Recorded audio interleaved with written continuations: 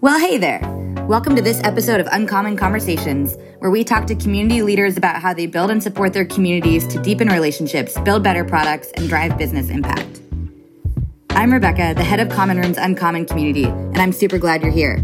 Learn more about the Uncommon community at commonroom.io/uncommon, or accept this cordial invitation to join me and more than 1,000 other community builders in the Uncommon community Slack. And if you're looking for the best way to help activate and grow your community, get started with Common Room for free today at commonroom.io. I'll see you on the other side.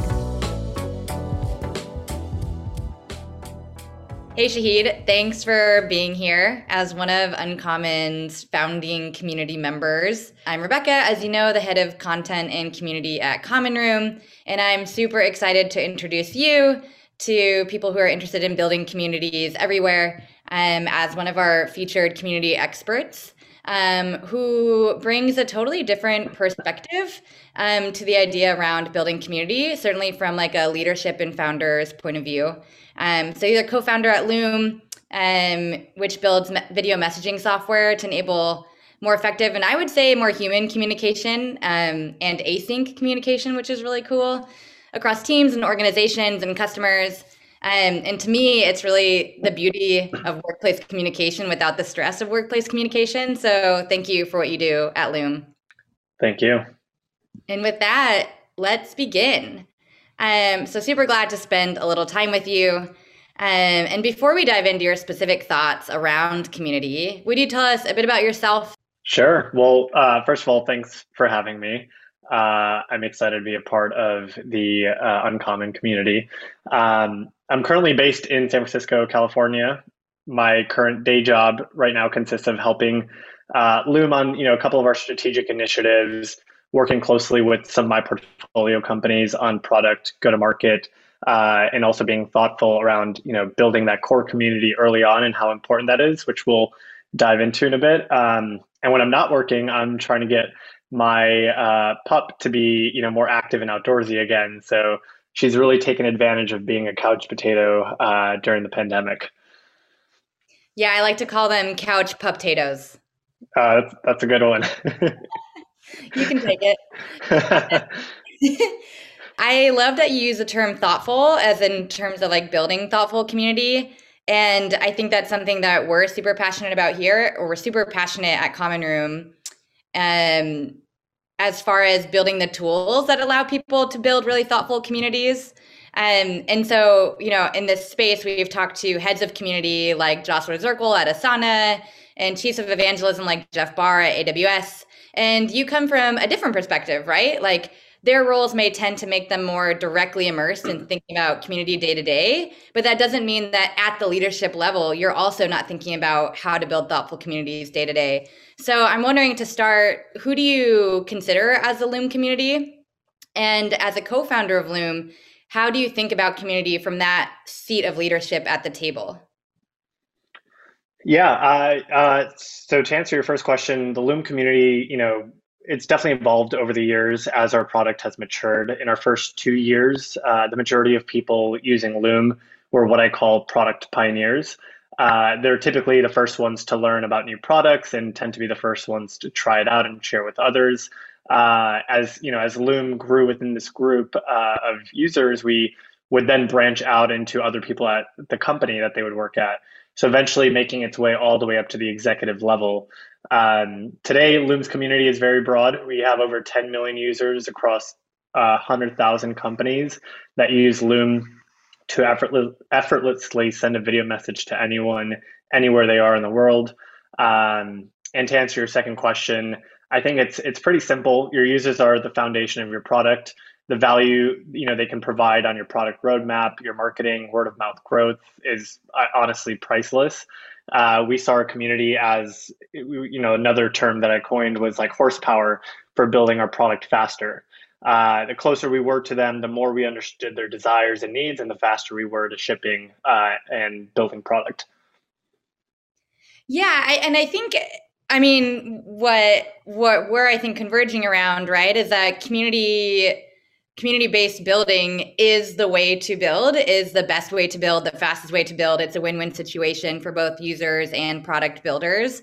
But in a lot of ways, it seems like still in the market, right, that people are coming around to that. Like the first chief community officer position was announced like a couple days ago, or maybe a week ago now. And so I'm wondering if at the beginning you had to bring people along with you in that thinking, right? That like community first product building is the way to build. And what kinds of conversations did you find yourself having around that idea? And when did you start having those conversations?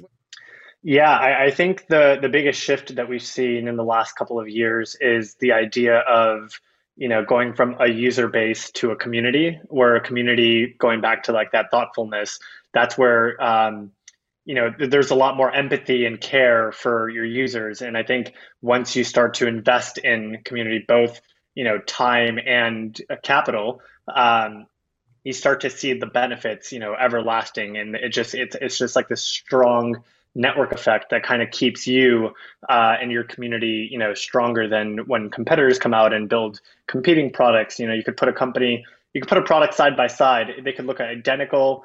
They can work, they'll be just as fast. But if it doesn't have that strong moat of a community, then that other product is, it's not as strong of a solution. But to answer your first question, and just giving some context, we actually made it a company-wide habit really early on to round robin our support tickets and to respond to every single question, compliment, feedback that we would get, that we'd find on Twitter. And that made it very obvious to our team, our entire team, how important interacting with our community was. Every decision that we made, from product marketing, even down to pricing, was always with the Loom community in mind. And I think, even just sitting in a product meeting where we, would kind of hash out what the next roadmap looks like, or even looking through quarterly updates or quarterly planning, it always comes down to, how is this going to affect our community? What is our community going to think about it? And even if we have to have, say, a difficult conversation or a difficult announcement about a product, or if the free tier is being the free version of our product, is changing, how are we going to communicate that, but also, empathize with our users that are using this product? That is some deep thoughtfulness, like baked into the earth of it sounds like. So I mean, on behalf of being a user, thank you. I'm curious a little if you could maybe talk about the original or the first channels that you used in order to interact with your community. Yeah, so Loom, for those that don't know, it's a product-led, company. So anyone can sign up and start recording videos for free, share it with their coworkers, their clients or customers, anyone who they communicate with on a semi-regular or even a daily basis. Um, and because of that, because of the natural notion of anyone can pick up the product and start using it, we would start to really look into, like, how can we go where our users are. And we're talking about, this is in 2016, unfortunately before Common Room, so we weren't able to leverage the product back then.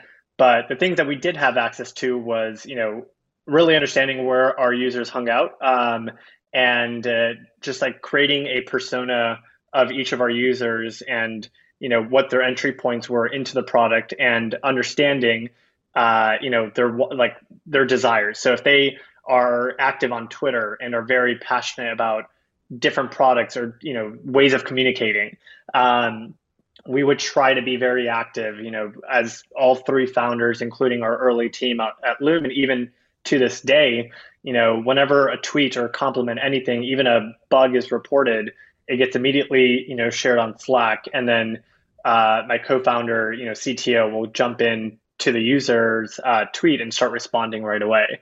So I think, like, building that culture habit extremely early on, and like, I think the word we're probably going to use the most, aside from community in this conversation, is thoughtfulness.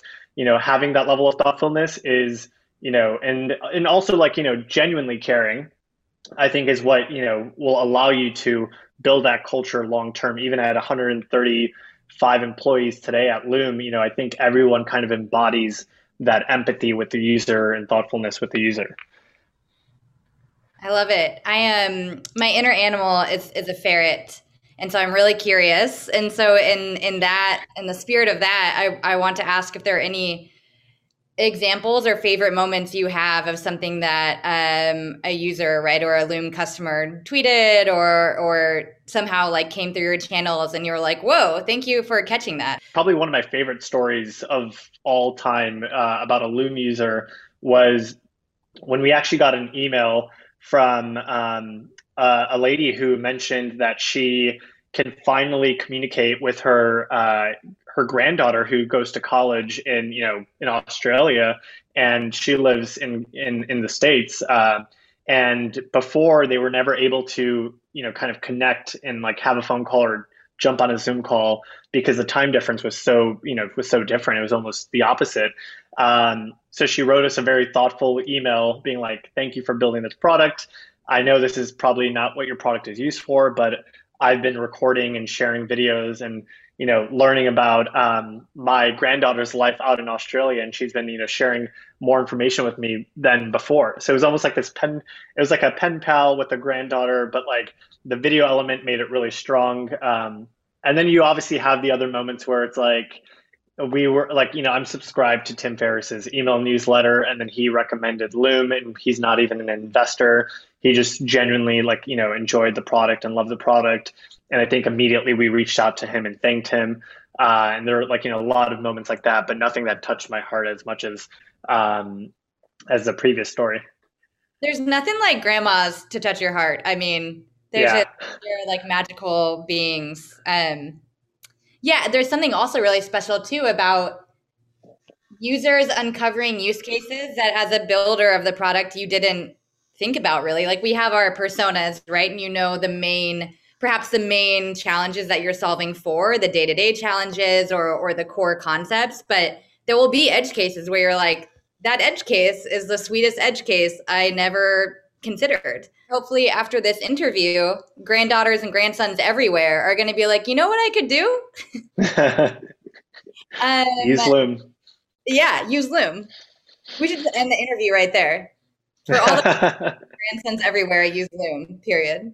So you talked a little bit about teams, right? The diversity of teams that are affected by community. And, it's the product teams, it's the customer success teams, it's the marketing teams, it's the community teams themselves.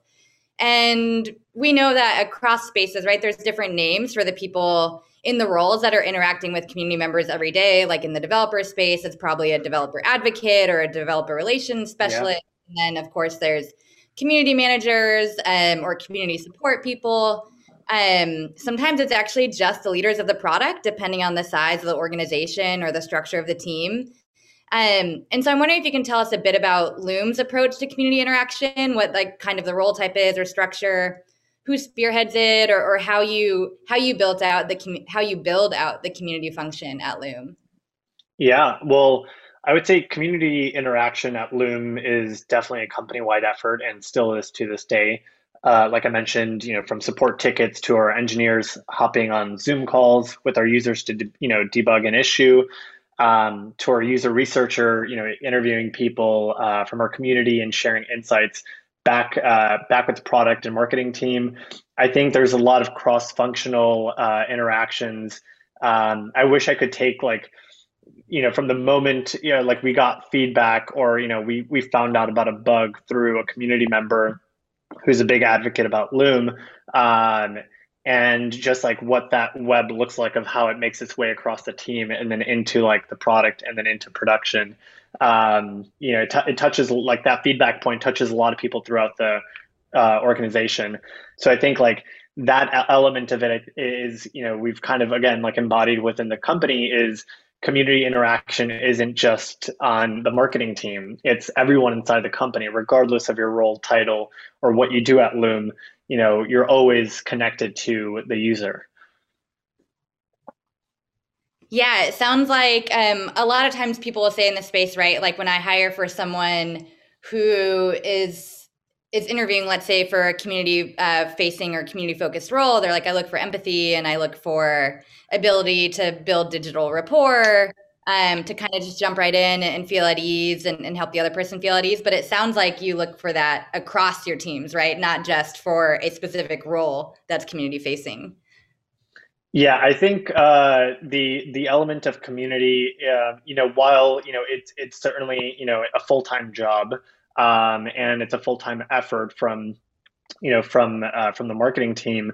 I think it's also it's a like a non-written bullet point that is kind of like the expectations of every single role of every single job rec that we write is like being as close to the user as possible, being as close to the community, engaging with them. And I mean, our users are because we have 10 million people around the world who have interacted with Loom, are using Loom. I think it's important to understand that these people are everywhere. You've been in like networking, you've been in investing, you've been an entrepreneur, you've done this since you were like quite a young age. Like it appears, whether or not that's true, that it comes super naturally to you, right? To connect with others, to help them if they don't quite understand your idea yet. Like once you talk to them, they will understand your idea. And not only that, they'll be super enthusiastic about it. Like you can open doors for people and helping them grasp the value in something. And for people who that doesn't necessarily come natural to, but who also, want to build community, want to connect with people, want to connect with people digitally. I'm wondering if you have any advice. Yeah, it's a great question. I mean, I think the biggest thing that I've learned, in the last 10 years, understanding that this was like a career path that I wanted to go down, regardless, of the jobs that I've had or the people that I've met, is the one that I would say there's a couple of key things that I've learned. One being, you know, people underestimate how much others are willing to help them if they just ask. And once you understand that, and once that's like embodied in you, then you just have to unapologetically, just ask people. You can cold email people. People are willing to help. And I think the fear in most is is rejection, right? And it's a very normal it's a normal human habit. But I think they overestimate, the level of rejection when it comes to like I don't want to put my feet out there, too far and feel like I'm rejected.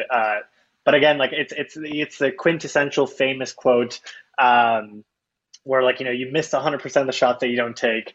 It's the cheesiest quote out there. It's in every poster of every classroom, but I think it's entirely true.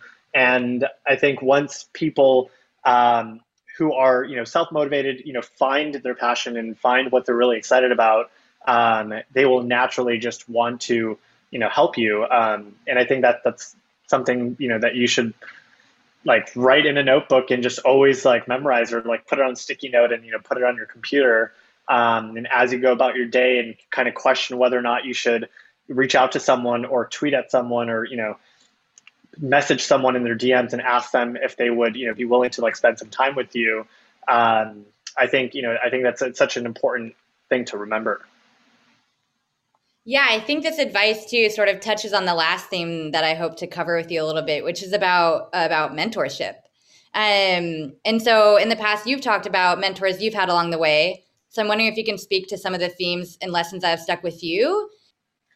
Yeah, I would say my first couple of mentors, as I was like starting off in my career, they were I so the way I take feedback and the way that I do my best work is if people just give me straight, cutthroat feedback, because that's how I learn the best, and that's kind of how I grew up. Uh, and as I was growing up, I realized that there are a lot of people who just wanted to see me do well in life and were willing to go, you know, the full mile to help me get there.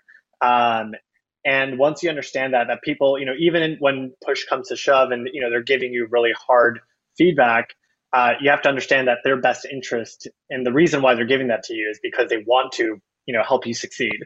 Um, And from that angle, I've always appreciated it. I've had a lot of mentors just naturally come into my life that I've been very thankful for.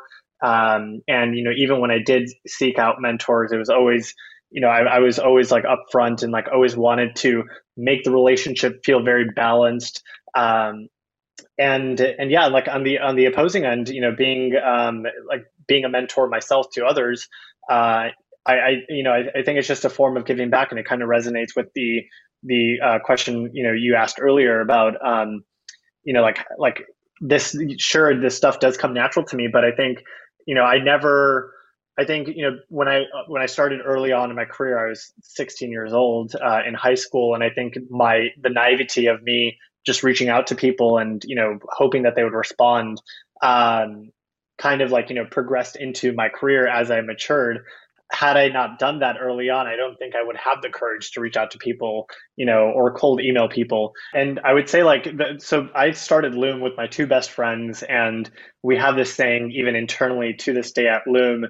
It's called API, assume positive intentions. Whenever I'm talking to you, whenever, if we have a one-on-one and I've noticed that, something seems off, like just even if it's just like a mood, or like if I'm having a bad week, my co-founders would tell me, hey, look, like I've noticed it seems like something's off. Like, do you want to talk about it? Or it seems like, product, like you've been missing some deadlines. Like let's just talk about it. And I think just always knowing and having that in the back of your head where it's like they're coming from a good place. They mean well. They just want to, see me do well. Really changes the dynamic and the framing of the conversation. Yeah, we have one of these values at Common Room, which is we're all in this together, and I think that it gets to the same heart of the matter, right? Which is like I foundationally trust you, and you foundationally trust me. So let's like start from there, and then have the conversations on top of that, versus like second guessing the foundation of the relationship at first. That's amazing. It's also, I know engineers everywhere are like API. I like what you did there. Yeah, it's another version of the API that they're used to. So lastly, something that we do at Uncommon is we have the Uncommon Support Fund. Because to us, it is important to embody what we believe, which is a community is strongest when we're uplifting one another. And so we ask each of our community experts to choose a STEM or a tech nonprofit or a nonprofit whose cause and mission they would want to highlight and want to support. And then Uncommon will donate in your behalf, in your honor. And so I'd love if you could tell us a bit about the organization that you choose to dedicate your Uncommon support to. Yeah, I mean, first of all, thank you for doing that. I think that's really generous of the company to do that. It's a great, cultural mission. And in fact, something that, I will think about along with, Loom and other portfolio companies. I think it's a really nice and thoughtful thing. Um, I would say one of the nonprofits that I've supported for a long time has been the ASPCA, the American Society for the Prevention of Cruelty to Animals. In fact, the SFPCA is where I fostered and then adopted Luna, who's my dog.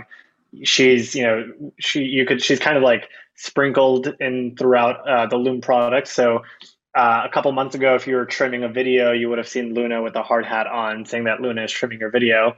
Um, and yeah, she's really she's sprinkled throughout our marketing pages and what have you.